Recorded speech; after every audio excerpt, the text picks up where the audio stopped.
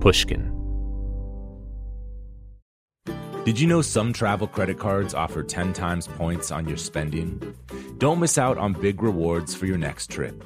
NerdWallet lets you compare smart travel credit cards side by side, curated by an expert team of finance nerds. What could future you do with better travel rewards? A free flight? A room upgrade? Don't wait to make smart financial decisions. Compare and find smarter credit cards, savings accounts, and more today at nerdwallet.com. Reminder, credit is subject to lender approval and terms apply. NerdWallet, finance smarter.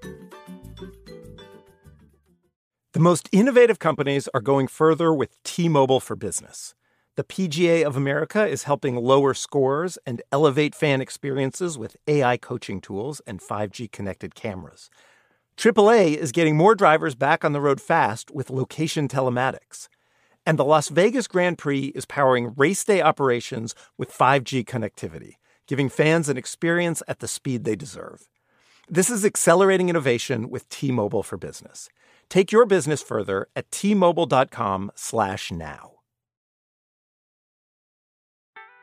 Willie Nelson, Waylon Jennings, Chris Christopherson. Before they were legends of outlaw country, they were lost souls looking for their sound.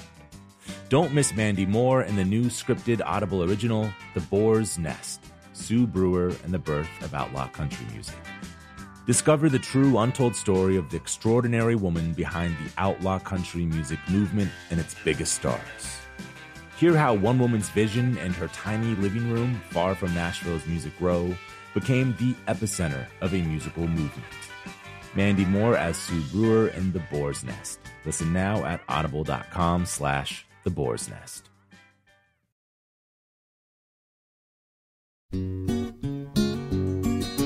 Lindsey Buckingham's signature fingerstyle guitar is perhaps as recognizable as the countless classic songs he wrote while he was in Fleetwood Mac.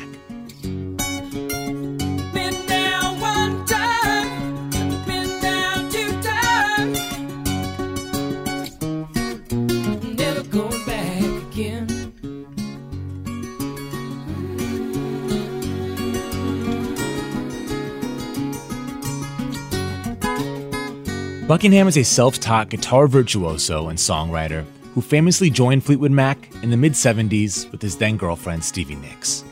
The band had been around since '67 with various singers, guitarists, and songwriters. The only constant was the rhythm section, drummer Mick Fleetwood and bassist John McVie. But the band didn't blow up until Buckingham and Nicks joined, writing mega hits for their insanely successful 10th and 11th albums, including the 20 times platinum Rumors.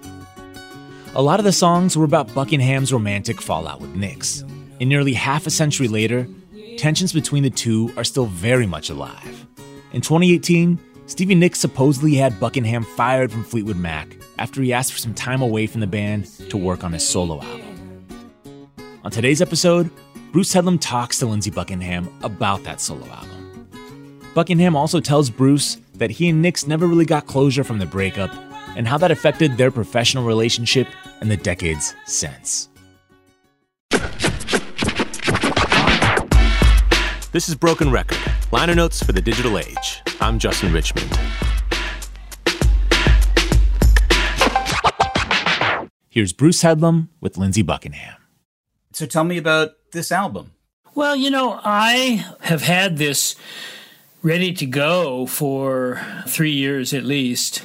I had actually finished it, right after Christine McVie and I did that duet album a few years back, and Christine and I had done a tour, and it was my intention to, put this current album out back to back with that, and do at least an American tour behind it before embarking on another Fleetwood Mac tour, which was already in the works. And I went and asked the band if I could have an extra 3 months before we started rehearsing for the Fleetwood Mac tour. And there was some resistance to that from at least one member. Mm-hmm. So it got put off at that point.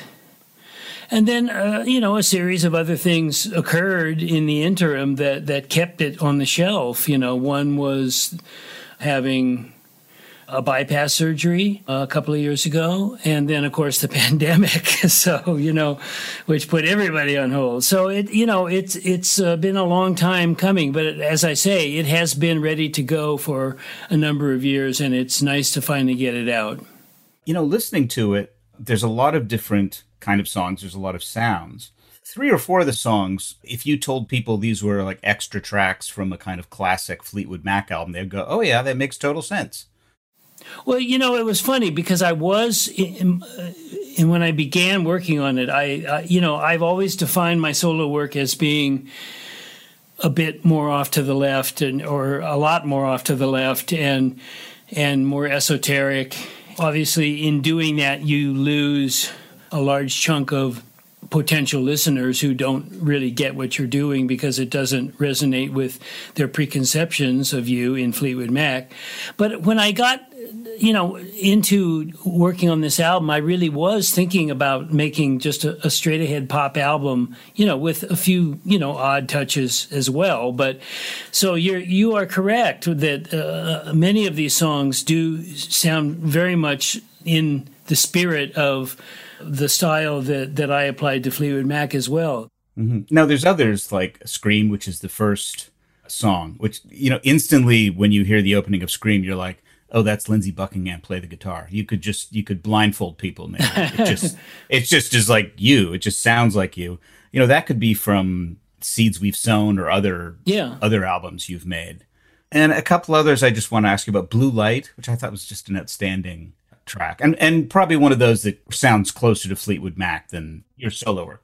Yeah, it's got sort of a shuffle kind of bluesy bass combined with something you might have found in Holiday Road, or I'm not really sure exactly how to characterize that. But again, the content of the lyrics is just about a long-term relationship and celebrating the fact that you go through all sorts of things and that all sorts of challenges can and do present themselves, especially the longer you're together, and that, if the love and the clarity is there, that you will always rise above that and you will never succumb to, in this case, the blue light.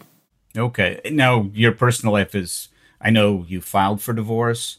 Is it? We have, but there's really, it's a work in progress. We're not really sure what we're doing. I mean, that was done at a moment in time, but I think there's a lot of interest with both of us to try to figure this out.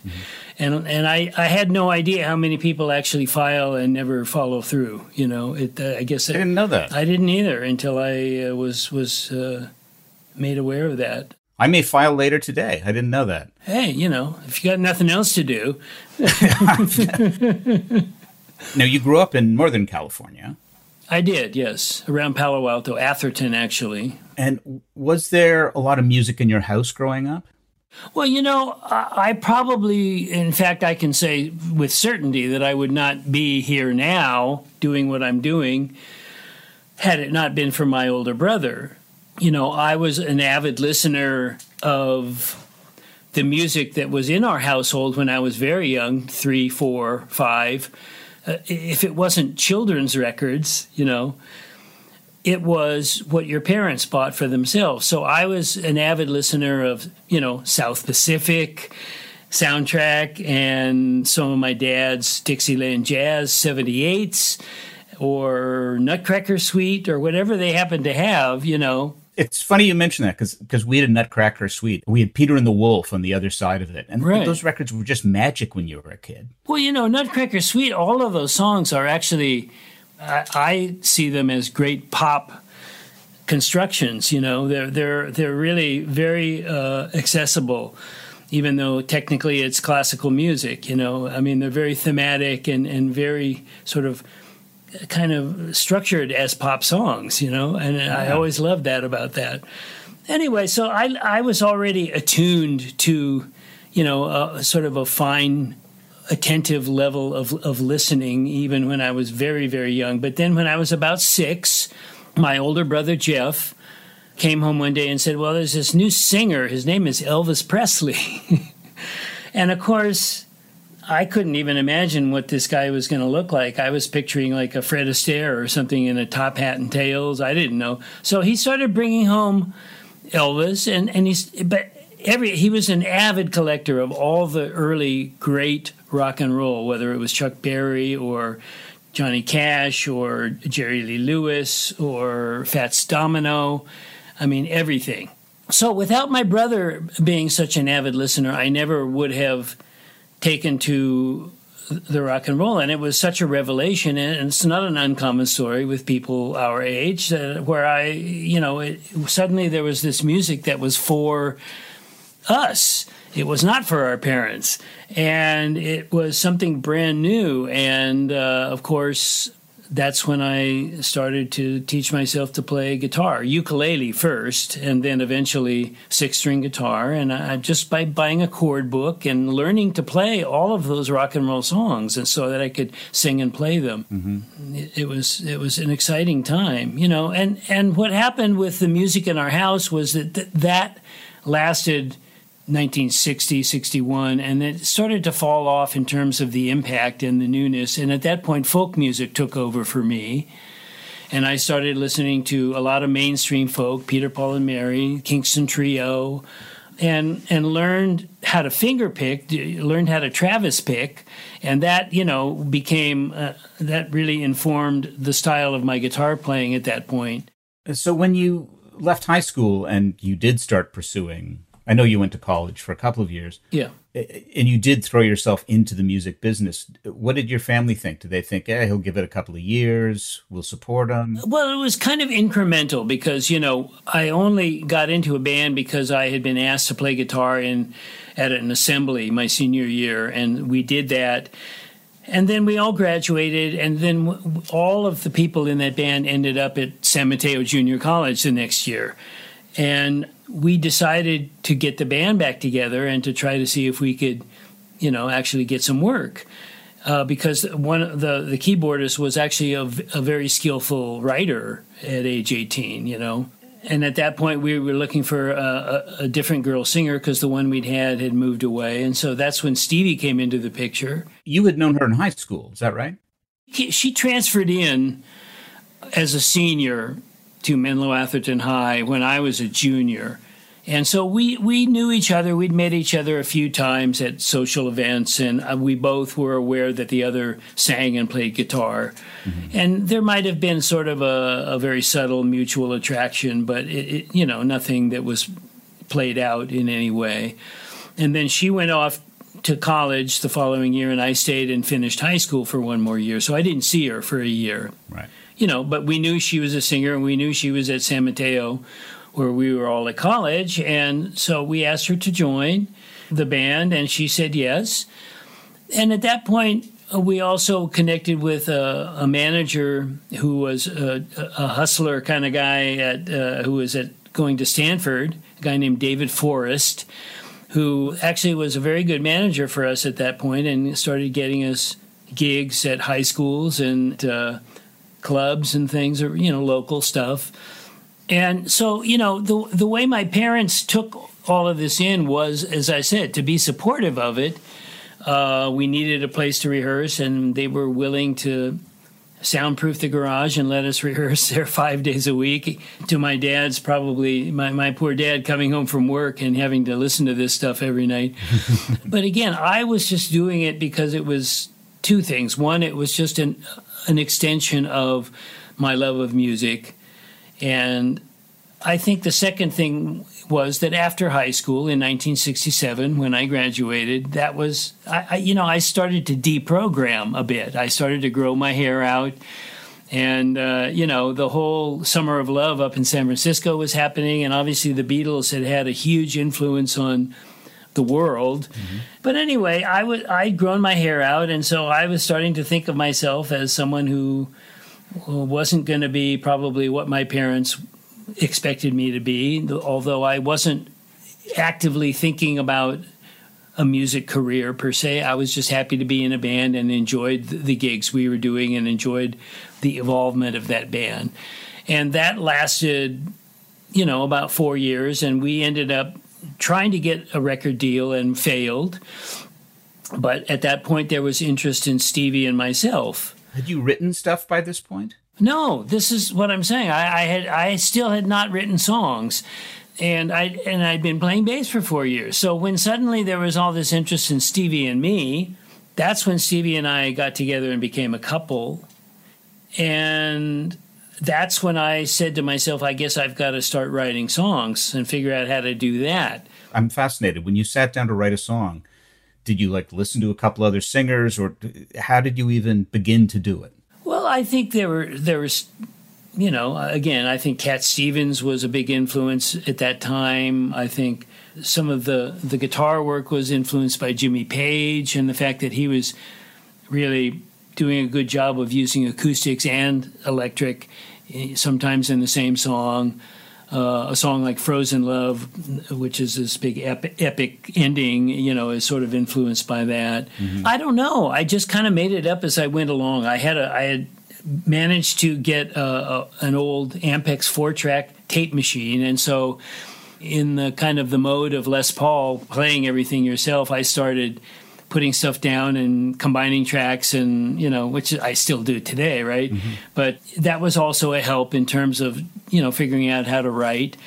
And Stevie and I basically came up with an album's worth of material and worked on it probably for 10 months or a year, and then figured it was maybe time to shop it in Los Angeles. And we had one attempt at doing that, which was kind of led to more or less tepid responses, I would say. Mm-hmm. And at that point, I still wasn't so driven that I would have done what Stevie suggested we do. Stevie said, Lindsay, if we're going to make a go of this, we've got to move to L.A.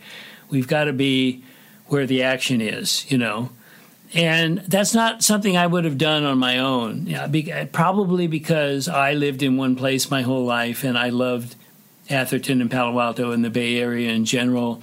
She, on the other hand, came from a family that got uprooted and moved almost yearly because her dad was quite ambitious and kept either changing jobs or kept getting promoted, which required a move from city to city. So she, it was a much easier proposition for her to think about picking up roots and moving to L.A. So because it was the two of us, and because I sensed that she was correct in her intuition there, we did decide to move to L.A. And luckily enough, Keith Olsen, who was one of the people we'd met not too long before, invited us to stay at his house for a few months until we could find a place, and was also instrumental in helping us get a deal. And obviously was a brilliant engineer and co-produced the Buckingham Nicks album as well. So we picked up our roots and moved to L.A. And that, again, I probably wouldn't have done that without Stevie. Mm-hmm. But then, because, you're known as a studio guy, you're known as a producer and a great arranger, did you learn that through the process of that first record? When did that interest start?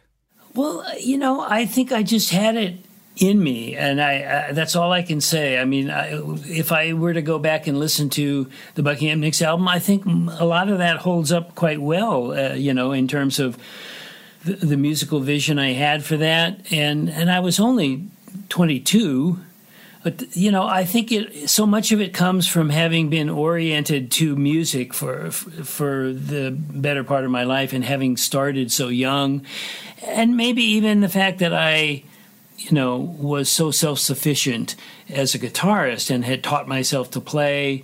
And I figured if I can do that, I can teach myself to record, I can teach myself to produce. And it all kind of came together in one kind of fell swoop. We'll be right back with Lindsey Buckingham after a quick break. Reboot your credit card with Apple Card, the only credit card designed for iPhone. It gives you up to 3% daily cash back on every purchase. Plus, Apple Card has no fees, not even hidden ones.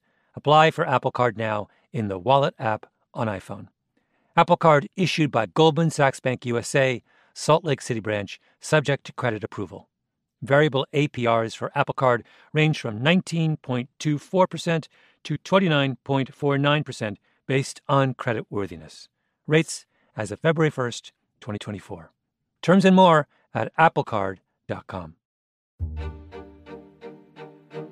Snagajob is where America goes to hire, with the deepest talent pool in hourly hiring. With access to over 6 million active hourly workers, Snagajob is the all-in-one solution for hiring high-quality employees who can cover all your needs: on demand, temp to hire, part-time, or full-time. You name the position: warehouse worker, retail associate, grocery store clerk, fitness trainer, baker, stylist, bellhop, podcast producer. Yeah, Snagajob's got a worker for that. With their easy-to-use platform, you're able to seamlessly post and fill available positions quickly with a dedicated customer support team to provide all the help you need along the way. Kind of nice knowing you have a talent pool like that in your own backyard, right? Snagajob is the partner you need to keep your business running smoothly. Visit snagajob.com or text SNAG to 242-424 to talk to an expert. Snagajob.com, where America goes to hire. Hello, Malcolm Gladwell here from Revisionist History. If you've watched a professional tennis match recently, you'll know that fans have this amazing new tool at their disposal. It was created by the consulting company Infosys and the Association of Tennis Professionals. It's an immersive 3D viewing experience for tennis fans, which allows them to watch matches from new angles, get real-time statistics, and better understand the inner workings of the game and its athletes. Basically, a completely new, data-driven way to appreciate a tennis match.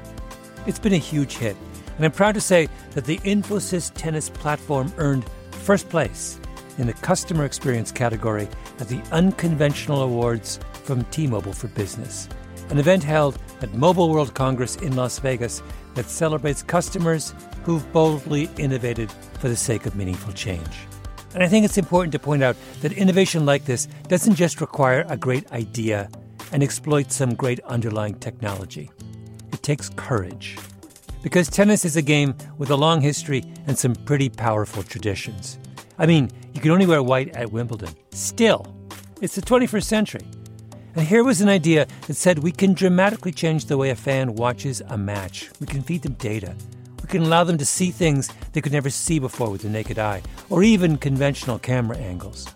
If you want to turn a world upside down, you have to have a pretty strong backbone. That's a lot of what the T-Mobile for Business Unconventional Awards are all about. Finding people and companies who show that kind of boldness. I encourage you to enter. It's a fantastic event and a great way to be recognized for your brave, outside-the-box thinking in front of the industry's most influential leaders, and an even better way to say, I told you so. You can enter by July 31st at tmobile.com/unconventional awards. That's tmobile.com/unconventional awards. See you there.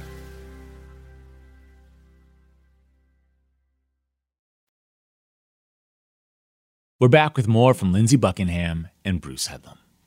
You've said years ago that just because you guys were so busy and there was so much around the band that you could never really process your split with Stevie Nicks. Right. And I don't know if that you've been married for a long time, you've got adult kids, but it's interesting to me that all these years later, part of the Fleetwood Mac show when you're there is people kind of watching that time in your relationship. She's singing Landside and they're looking at you, or you're singing The Chain. Are they looking at each other? I can't think of anything else in popular music like it. Maybe Simon and Garfunkel if they ever sing again together. But it's this strange thing. Did you ever feel when you were with them, and God knows you might be again in the future? Yeah, could be. Are you reliving those feelings? Because that's what they're looking for. Well, I think you have to start with the fact that Rumors as an album was so appealing, not just because of the music, but because of the subtext and because of the fact that these songs, the unique, as you said, it's unique to have three writers, and it's unique to have three writers that were basically couples. Mm-hmm. So Christine's writing songs to John, Stevie's writing songs to me, I'm writing songs to Stevie, I mean, that the musical soap opera of that, the real life aspect of that being laid bare on vinyl at that time was irresistible. Thank God the music was as good as it was, because it otherwise maybe the the album would have eventually been seen as only that. Yeah, it created fabulous music, and people Yes. do love the music. I'm not downgrading that, but No. part of it is this little drama they're seeing on stage. Yes, and people responded to that. I think they related to it in their own lives, and I think they respected the fact that somehow we were able to rise above all those difficulties in order to keep our eye on what appeared to be our destiny at that time, even though we didn't know what that destiny was, and to get on with what we needed to do as a band and creatively for the big picture. But in doing that, you had to kind of compartmentalize all your feelings. And, a therapist would probably tell you it's not the most healthy way to go about, getting closure, because I would have to see Stevie every day, and I would have to make the decision to do the right thing for her, even though I was in pain. And there was never any physical distance to get closure. Mm-hmm. So, I think there are echoes of that are still tangible sometimes that were still tangible on stage as recently as a few years ago with Stevie and myself, because those issues never really got resolved, Mm-hmm. They kind of got pushed under the rug and yet completely exposed to the world at the same time. Yeah, you're like a shell-shocked soldier. They just keep sending them back to the front. Right, yeah. Does that anger resurface? Like, do you ever want to say, and now Stevie's, or, she thinks, well, now, Lindsay, the jerk, is going to sing a song about me. Right. Or is it all professional? No, I think it's all sort of, you can take many steps back and look at it philosophically. And obviously for me, meeting my wife and having children relatively late. I mean, I saw so many people that I know who were trying to be rock and rollers and live the lifestyle and also be parents and spouses and failed at those. And I wasn't going to be one of those. So, I had that as well, to fall back on and to redefine myself. And so, no, I don't think there was ever a time when those feelings got, at least not for me. I can't speak for Stevie, She may still be working that stuff through. Sometimes I thought that some of her reactions to things and her involvement in what happened a few years back with the band, was somewhat based in that, but I don't know. Yeah. It's just interesting that you did a terrific album with Christine McVie, and it had all that kind of magic. And I don't know how well it sold, but I think, and I'm sure the tour went well, but, if you announce tomorrow, I'm going to do an album with Stevie Nicks, I'm not saying this is happening, but, you'd be on the front page of the New York Times. People, even though it's 50 years old, people are like, they've just seized onto this in an incredible way.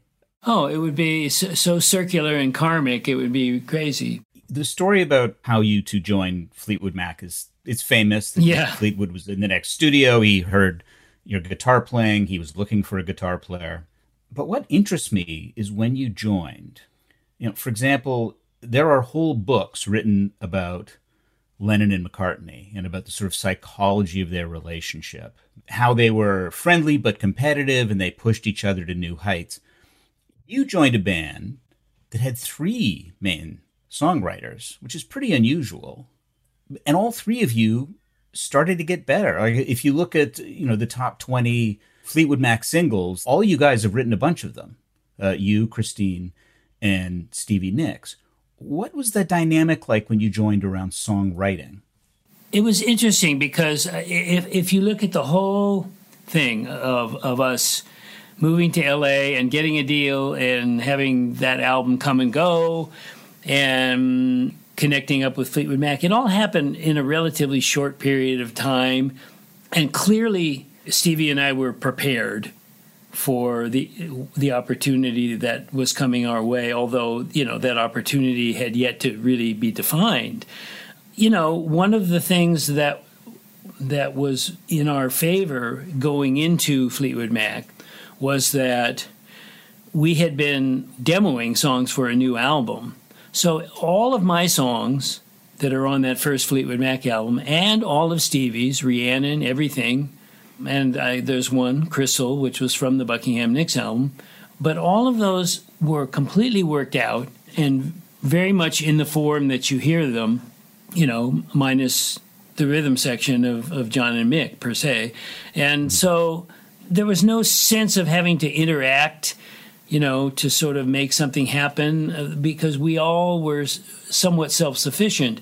I will say that I remember very clearly the first day of rehearsal that we had, before, as preparation for going in the studio to make that first album, that, Christine started showing me some of her songs, and I immediately realized that one of my big contributions to Fleetwood Mac would be as a musical leader, because she needed a little bit of insight and a little bit of guidance on some of her songs that I was able to give and to take them to, fruition.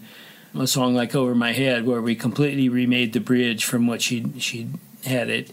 So, the writing remained succinct, where each of us had our own process. There was never any sitting around and co-writing, but there was a lot of interaction in terms of record making, for sure. Okay. And you all wrote alone. And then did you each present your songs to the group, sort of for your consideration? We'd like this for the next... Yes. And was it a good group to present to? Were people open things, or were they, who do you think you are, or... Well, I think, Mick drove a lot of that. Mick and Christine, especially, were very open to what we had. And you have to remember, Mick heard my guitar solo in Frozen Love, or maybe the whole song, which has a lot of great finger picking in it too, and asked me to join Fleetwood Mac based on that, So he was an incredibly intuitive guy. And you have to realize that he and Christine and John had been keeping the band barely above water for a number of years. They'd had this brilliant beginning with Peter Green, and then Kiln House was great with Christine and Danny Kerwin. But, there were all these albums that were in between, which were kind of non sequiturs from album to album style-wise, because different people kept floating in and out of the band. And the reason that happened was because Mick was intent on making sure that the band stayed together and stayed alive at whatever the cost. And also Mo Austin, who was president of Warner's at that time, I gave him a ton of credit for even keeping him on the label. It's not something that you would find happen today. If your bottom line is not, something you can make the boardroom happy about, you're going to be off the label. And in those days, he had not only the intuition, but the autonomy to make a choice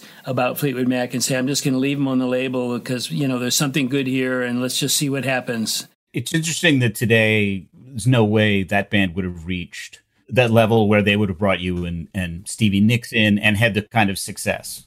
That's right. They would have been probably disbanded by then. So, those kind of happy accidents are much fewer today. So, I think Mick in particular was very, had a great sense of overview about which material to choose and what would make a great overall album. And there was never any sort of territoriality about that, any cynicism about that. I mean, the closest thing I can remember to anything like that was just a side comment from John to Mick one day, where I think he was talking about the song Blue Letter or something that was, relatively California, if you want to call it that. And I think he said to Mick, well, it's a long way from the blues, but he was into it. Everyone was into it. We could tell immediately there was this great chemistry. You were also the arranger. What would you do with a song like, Dreams, or something that Christine brought in? Were you the one who sat down and said, well, I think the solo should go here, or why don't we try this sound? Totally. On a song like Dreams, if you heard it the way Stevie brought it in, because she wrote it on the piano. Mm-hmm. And basically was playing it with like two fingers, these two chords back and forth, the same two chords for the whole song, which is great. But it was so in need of delineation. Mm-hmm. It was so in need of one section being set apart from the other, because there was the potential for a chorus and a passing section and a verse, but none of that was framed or was set up. So, all the orchestration that you hear on a song like Dreams was just something that came out of my head, because I understood what the song could become, if you took those sections and treated them with a sense of departure from one to the other. So therefore you got, a fairly empty verse with just sort of answering licks, and then you got a passing section where it's building tension and I'm doing this up and down picking thing, and then it hits into the chorus, which is, a chorus must have a sense of arrival. Then the harmonies come in and other instruments kick in, and it's just a thing, What was it like for you in particular to work with Mick Fleetwood? Because he, like you, I don't think he'd ever had a lesson. No, never. He's a very intuitive player. I think I've heard you say in the past that he never plays the same thing twice. That's right. Which it must be a little maddening at points. How did you guys get along? 'Cause, you mentioned Dreams. When I think of that chorus, I think of he comes in a bit late on that big cymbal crash. And it's such a big moment in that song. Right. It's all feel. It's not, I don't think anybody else would play it that way. No. I mean, I completely related to where he was coming from and how it was all intuition and feel for him. And he and I were and are, kind of soulmates because of that. We both love the same things about music. If there's anything frustrating for Mick, it's that he's got so much inside that he feels and is not articulate enough musically to express, I mean, he could probably be a great writer, but, he's certainly the best drummer I've ever worked with. It's interesting. He doesn't know how to write a song. Well, he'll come up with certain raw ideas, and they all have a sense of soul to them, But there's hardly ever anything like completion, because it's just not part of his DNA in that sense. But he's a magical guy. Mm-hmm. He's always been someone who was amazing with the overview, and yet was in some ways timid about what he could and couldn't do, which is part of what makes him great, because what he does do is just so natural, and so it just flows, Well, also there'd be a lot of leaders of bands, particularly a band like Fleetwood Mac that had some success. It may have been back on its heels at that point. Not a lot of people would say, well, let's get Lindsey Buckingham, and he says we've got to bring his girlfriend along. Like, that was a pretty radical change for the band. It was. And he could see that. And probably a lot of band leaders wouldn't have. Well, yeah, and you have to give him credit for, when I said you got to take my girlfriend too, for him saying okay, and you got to give Christine credit for that, for do I want another girl in the band?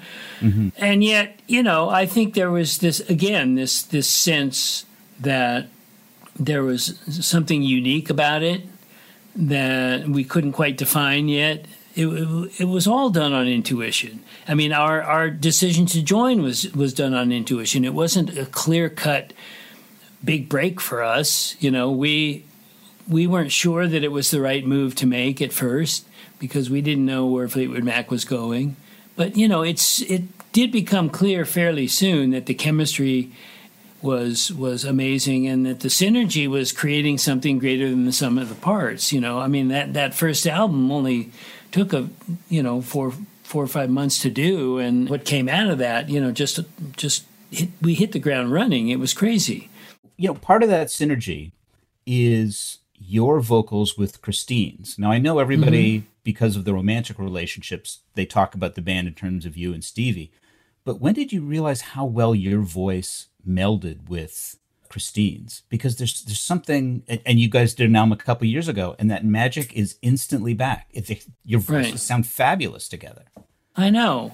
It's weird. I think it's because Stevie has a much more defined style with her vibrato, and it's a bit nasal. And when I would harmonize with her, to some degree, it just created a different thing. Christine and I were we both had slightly more deadpan approaches to singing. Mm-hmm. And I think that when you put that together side by side, it just creates a kind of a symmetry which really shines and is so balanced, I think that's what it is.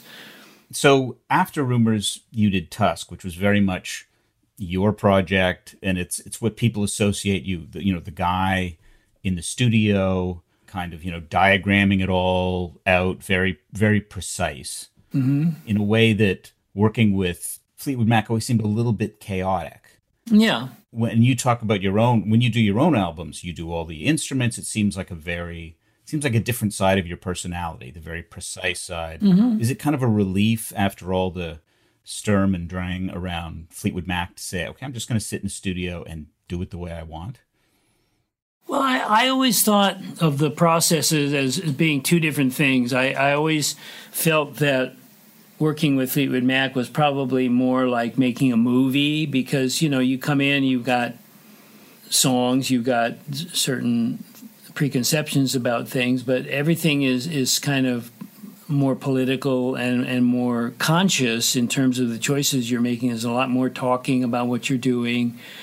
And working on my own is probably more analogous to painting because you are probably putting yourself in an environment where you potentially are going to be able to discover more things because as a painter does with his canvas, you're sort of one-on-one, and at some point, wherever you think you're going, you might get led in a different direction by what's going on the canvas. And so those two things, I think, are both important for me. And, the Tusk album in particular, obviously, it's been said before, but I was really just motivated to make that change from Rumors because Rumors was so successful that at some point the success detached from the music and kind of became about the success. And I think we were poised to possibly start to paint ourselves into a corner because, the kind of the corporate formula is if something works, run it into the ground until it's dead and move on. And that's not really the formula aspiring to try to be an artist in the long term. You've got to continue to take risks and to follow your heart. Yeah. And not do what the external world is expecting you to do. And so that was really the psychology behind the left turn that I orchestrated on Tusk, It's quite an insight you had because anybody else would say, well, we're doing Rumors too. Right. And I'm sure Warner Music thought you were doing Rumors too. Oh, yeah. I would love to have been a fly on the wall when they first put Tusk on in the boardroom, and we're probably going, what the hell is this? But it's an interesting, whether people argue about Tusk, and I know it's maybe your favorite album of your Fleetwood Mac records, but it's a great insight that you thought, no, we got to change at the height of the insane success you guys were having. Mm-hmm. Were you listening to other music and saying, no, music is changing and we're going to fall behind. We're going to look like, we're going to look like Dean Martin or something if we keep doing this stuff? Well, maybe in a small way, but I think as successful as Rumors was, that there were things that we didn't cover in terms of breadth or depth or just risk-taking that I felt strongly about. And you do have to layer on top of that the fact that right around the time, the year or so before we started doing Tusk, that all of the new wave stuff had come over from the UK and Europe and the new waves from America too. So there was. It wasn't so much that stuff influenced me per se. What it did do was it just reinforced what I was already kind of feeling, and it gave me more courage to act on it, I think. Mm-hmm. Were there particular acts or sounds that you found captivating or helped convince you this was the right way? Well, again, there's nothing that I could say was directly influential, but I loved Elvis Costello, and I loved The Clash, and I loved The Police, and I loved kookier things like Devo, you know. Mm-hmm. So, I mean, it was all stuff which was undermining the status quo in one way or another. And I just felt that we were at a point where we might, again, start painting ourselves into a corner. And you see a lot of artists who do that, and they do follow through with solely the external expectations. And they start to forget who they are. They start to forget why they got in the business in the first place. Mm-hmm. And if you're not protective of your creative world and you start to let it go, it's a lot harder to get it back. How's it been dealing with Warner over the years then, for that reason? You know, I know there was a time, I can't remember what solo album it was, but the label wanted you to hold off, and they wanted some of the songs for Fleetwood Mac. Have you found they've been as accommodating, or do you always feel the pressure to, like, can't you guys just do Rumors again and make us $1 billion? Is that so wrong? Well, you know, it sort of came, the kind of retro reaction did not come from Warner. It came really from Mick and the band. But yes, and I'll get to that in a second. But no, Warner, my experience with Warner has always been good, because the people that were there, whether it was Mo Austin or Lenny Waronker, I will say that I always felt like they didn't quite know what to do with my solo albums. And again, I can't blame them for that, because the albums are not Fleetwood Mac albums, and I think they were probably sometimes as baffled by some of the content as the fans were. And that's a choice you make, you know, if you're going to pursue something that's going to help you grow artistically that maybe you can't do in Fleetwood Mac, and you lose 9/10 of your audience doing it, then you've made a choice. But, you know, the idea of going back to a Rumors 2 or something more conservative was actually orchestrated by Mick himself. Because what happened in the post-Tusk environment was that the band had gotten very drawn into the album when we put it out and was very happy with it. But and it was a double album, right? But when it didn't sell another 16 million, and I think, you know, as a double album, it probably initially sold something like 4. And so Mick came to me one day and he said, well, Lindsay, we're not going to do that again. You know, because I was working out of my house and I was bringing in tracks that I had started and having them add stuff to them and sort of combining the movie making and the painting. And there's some pretty, experimental things on Tusk, especially of mine. And so Mick put the kibosh on that. And it was really only then that I started making solo albums, because I realized that if I were to continue to explore the left side of my palette and was being prevented from doing so in the context of Fleetwood Mac, the only way I could do it was on solo albums. Mm-hmm. But you did hits on solos. I think your first album had Trouble, which was a big hit. Trouble, and then there was Go Insane on the second one. But, you know, they've been a little fewer and far between. And obviously my drawing power on live shows is completely different, you know. Mm-hmm. Although I will much rather play a theater than an arena, just right. Aesthetically, you know. So we have to take a quick break, but we'll be right back with more from Lindsey Buckingham.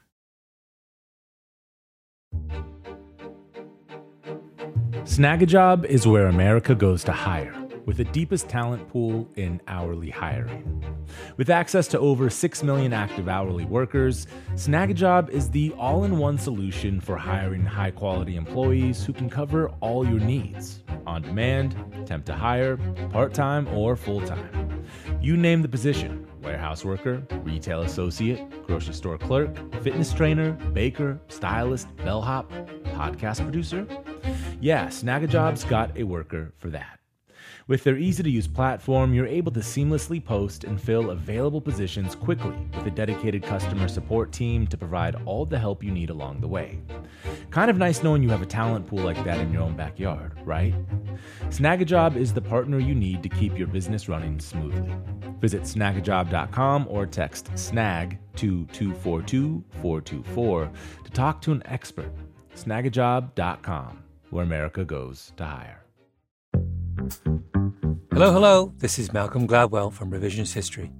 In my book, David and Goliath, I tried to figure out how some people find the strength to take on the established way of thinking and turn it upside down. What does it take to be a disruptor? And I concluded that a disruptor is someone with a rare combination of 3 traits. First, you have to be open. You have to be willing to see and do things in new ways. Secondly, you have to be conscientious, to follow through and make things happen. Those 2 are obvious, but the third one is the crucial one. You have to be willing to do what you think is right, even when everyone around you thinks you're an idiot. There isn't a brilliant innovator in history who wasn't surrounded by naysayers. Most of us can't take that kind of criticism and we fold, but the disruptor doesn't. They soldier on.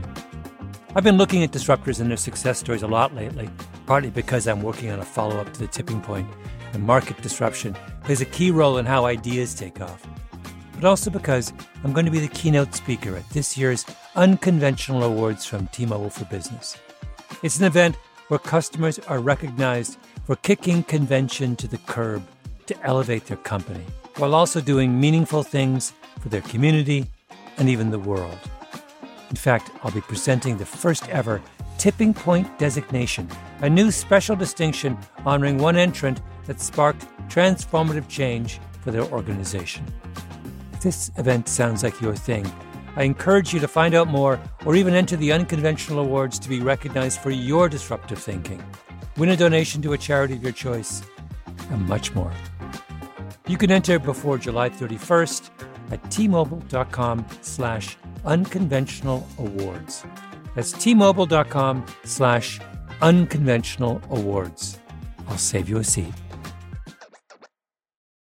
In the 1980s, Frank Farian was riding high as a successful German music producer, but he was bored. German pop was formulaic, dull, and oh so white. Frank had bigger dreams, American dreams. He wanted to create the kind of music that would rival larger-than-life artists like Michael Jackson or Run DMC. So he assembled a hip-hop duo, 2 once-in-a-lifetime talents who were charismatic, full of sex appeal, and phenomenal dancers. The only problem? One very important element was missing, but Frank knew just how to fix that. Wondery's new podcast, Blame It on the Fame, dives into one of pop music's biggest controversies. Milli Vanilli set the world on fire, but when their adoring fans learned about the infamous lip-syncing, their downfall was swift and brutal. With exclusive interviews from frontman Fab Morvan and his producers Frank Farian and Ingrid Sagi, this podcast takes a fresh look at the exploitation of 2 young Black artists. Follow Blame It on the Fame wherever you get your podcasts. You can listen to Blame It on the Fame early and ad-free by joining Wondery Plus.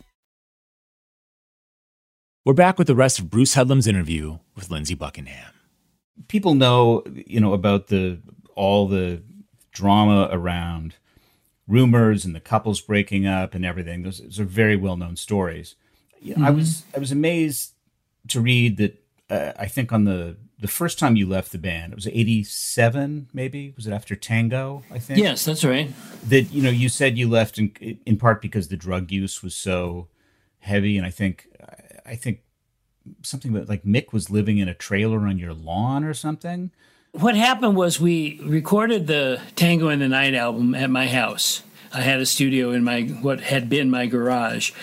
And the alcohol and substance intake, which had been a part of the subculture for everyone, for years, it was starting to hit critical mass, Mm-hmm. So during the making of Tango in the Night and trying to produce that album, it got to be quite difficult because people just weren't all there some of the time, physically or mentally.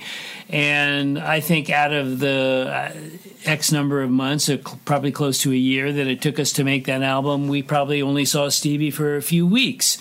And Mick was actually living in a trailer for quite a while in my front yard because he didn't want to drive home at night when the sessions were over.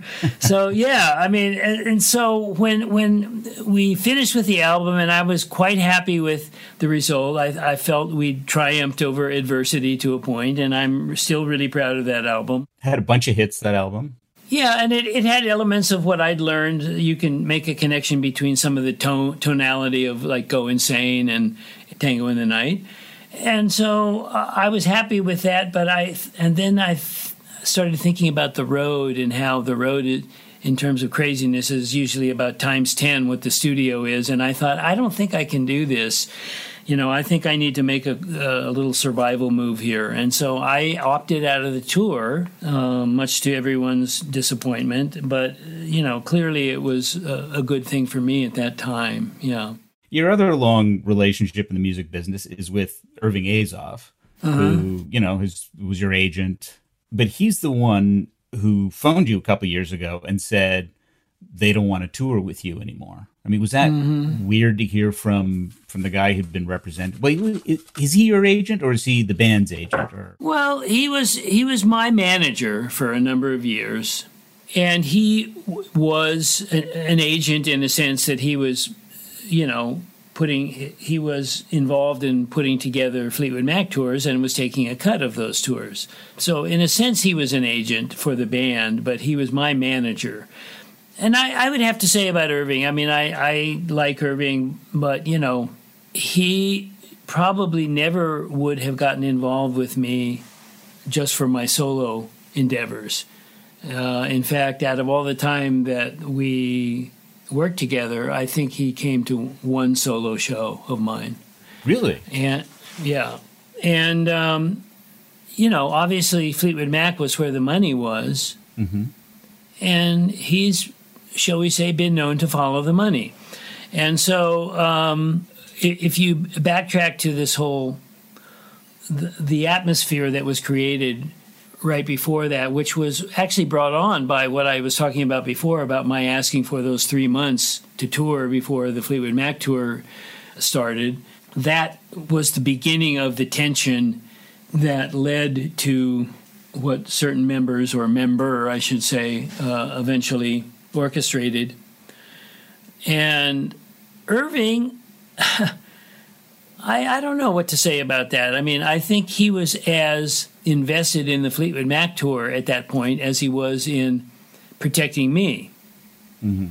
And so when someone in the band calls him and tells him, I don't want to be on stage with Lindsay anymore, I found in that circumstance, he wasn't really standing up for me.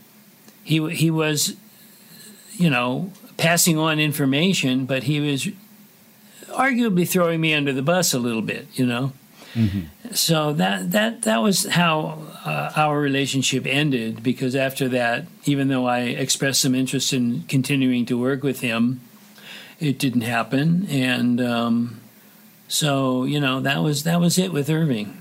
There's one song on the new album that is about Fleetwood Mac, On the Wrong Side. Can you tell me a bit about writing that? Well, I think I was just in a situation where I had already begun to feel that some of the ethic that you could say was sort of shared by everyone was sort of moving too far away from my idealism, which I was still maintaining. And, the older you get and the more it just becomes a gig or a job, and the more that you have played that same group of songs over and over again, so, you see people start to kind of give up the possibility of growth on a creative level. And, different people wanting different things also plays into that. I mean, you get the interband politics, which can often thwart a greater potential that we might have had as a band, maybe to go in and make another album or to do many other things. And I think all of that was starting to make me feel like I'd been in this game now for so many years, and I wouldn't have traded it for the world, but that it was this high-pressure kind of situation that I was starting to feel I was getting a little tired of and was losing touch with a little bit. And it sometimes made me feel that I was a bit on the wrong side by being a part of it. Mm-hmm. So you're going out on tour with this album. What's that going to feel like, to go out and play in front of people after all this time? I'm not sure what it's going to feel like. We've only been in rehearsal for about 3 weeks. Mm-hmm. And probably this week we will start running the whole set that we've got, once or twice a day. And, it's been a long time. I'm not sure if the bypass I had a couple of years ago is going to have any effect on my stamina. You know, there are some finer points that are still yet to be revealed about it. But beyond that, and of course, you know, it was very surreal sitting around for a year plus during the pandemic, as it was for everyone. So, you know, it just feels like it's been so long since this album was actually done, and so much has happened that's been, shall we say, challenging. So, I mean, I feel like I'm a different person than I was when I first wanted to tour this album 3+ years ago. So it is going to be interesting to see how it all plays out. Okay, well, people should go see it because it's a great album. Thank you. Thank you so much for doing this. It's just been terrific to talk to you. My pleasure. Thanks for having me. Thanks to Lindsey Buckingham for taking us through his musical history. You can check out his new self-titled album, plus all of our favorite Lindsey Buckingham and Fleetwood Mac songs at BrokenRecordPodcast.com. Be sure to subscribe to our YouTube channel at youtube.com/BrokenRecordPodcast, where you can find all of our new episodes. You can follow us on Twitter at Broken Record. Broken Record is produced with help from Leah Rose, Jason Gambrell, Martin Gonzalez, Eric Sandler, and Jennifer Sanchez, with engineering help from Nick Chafee.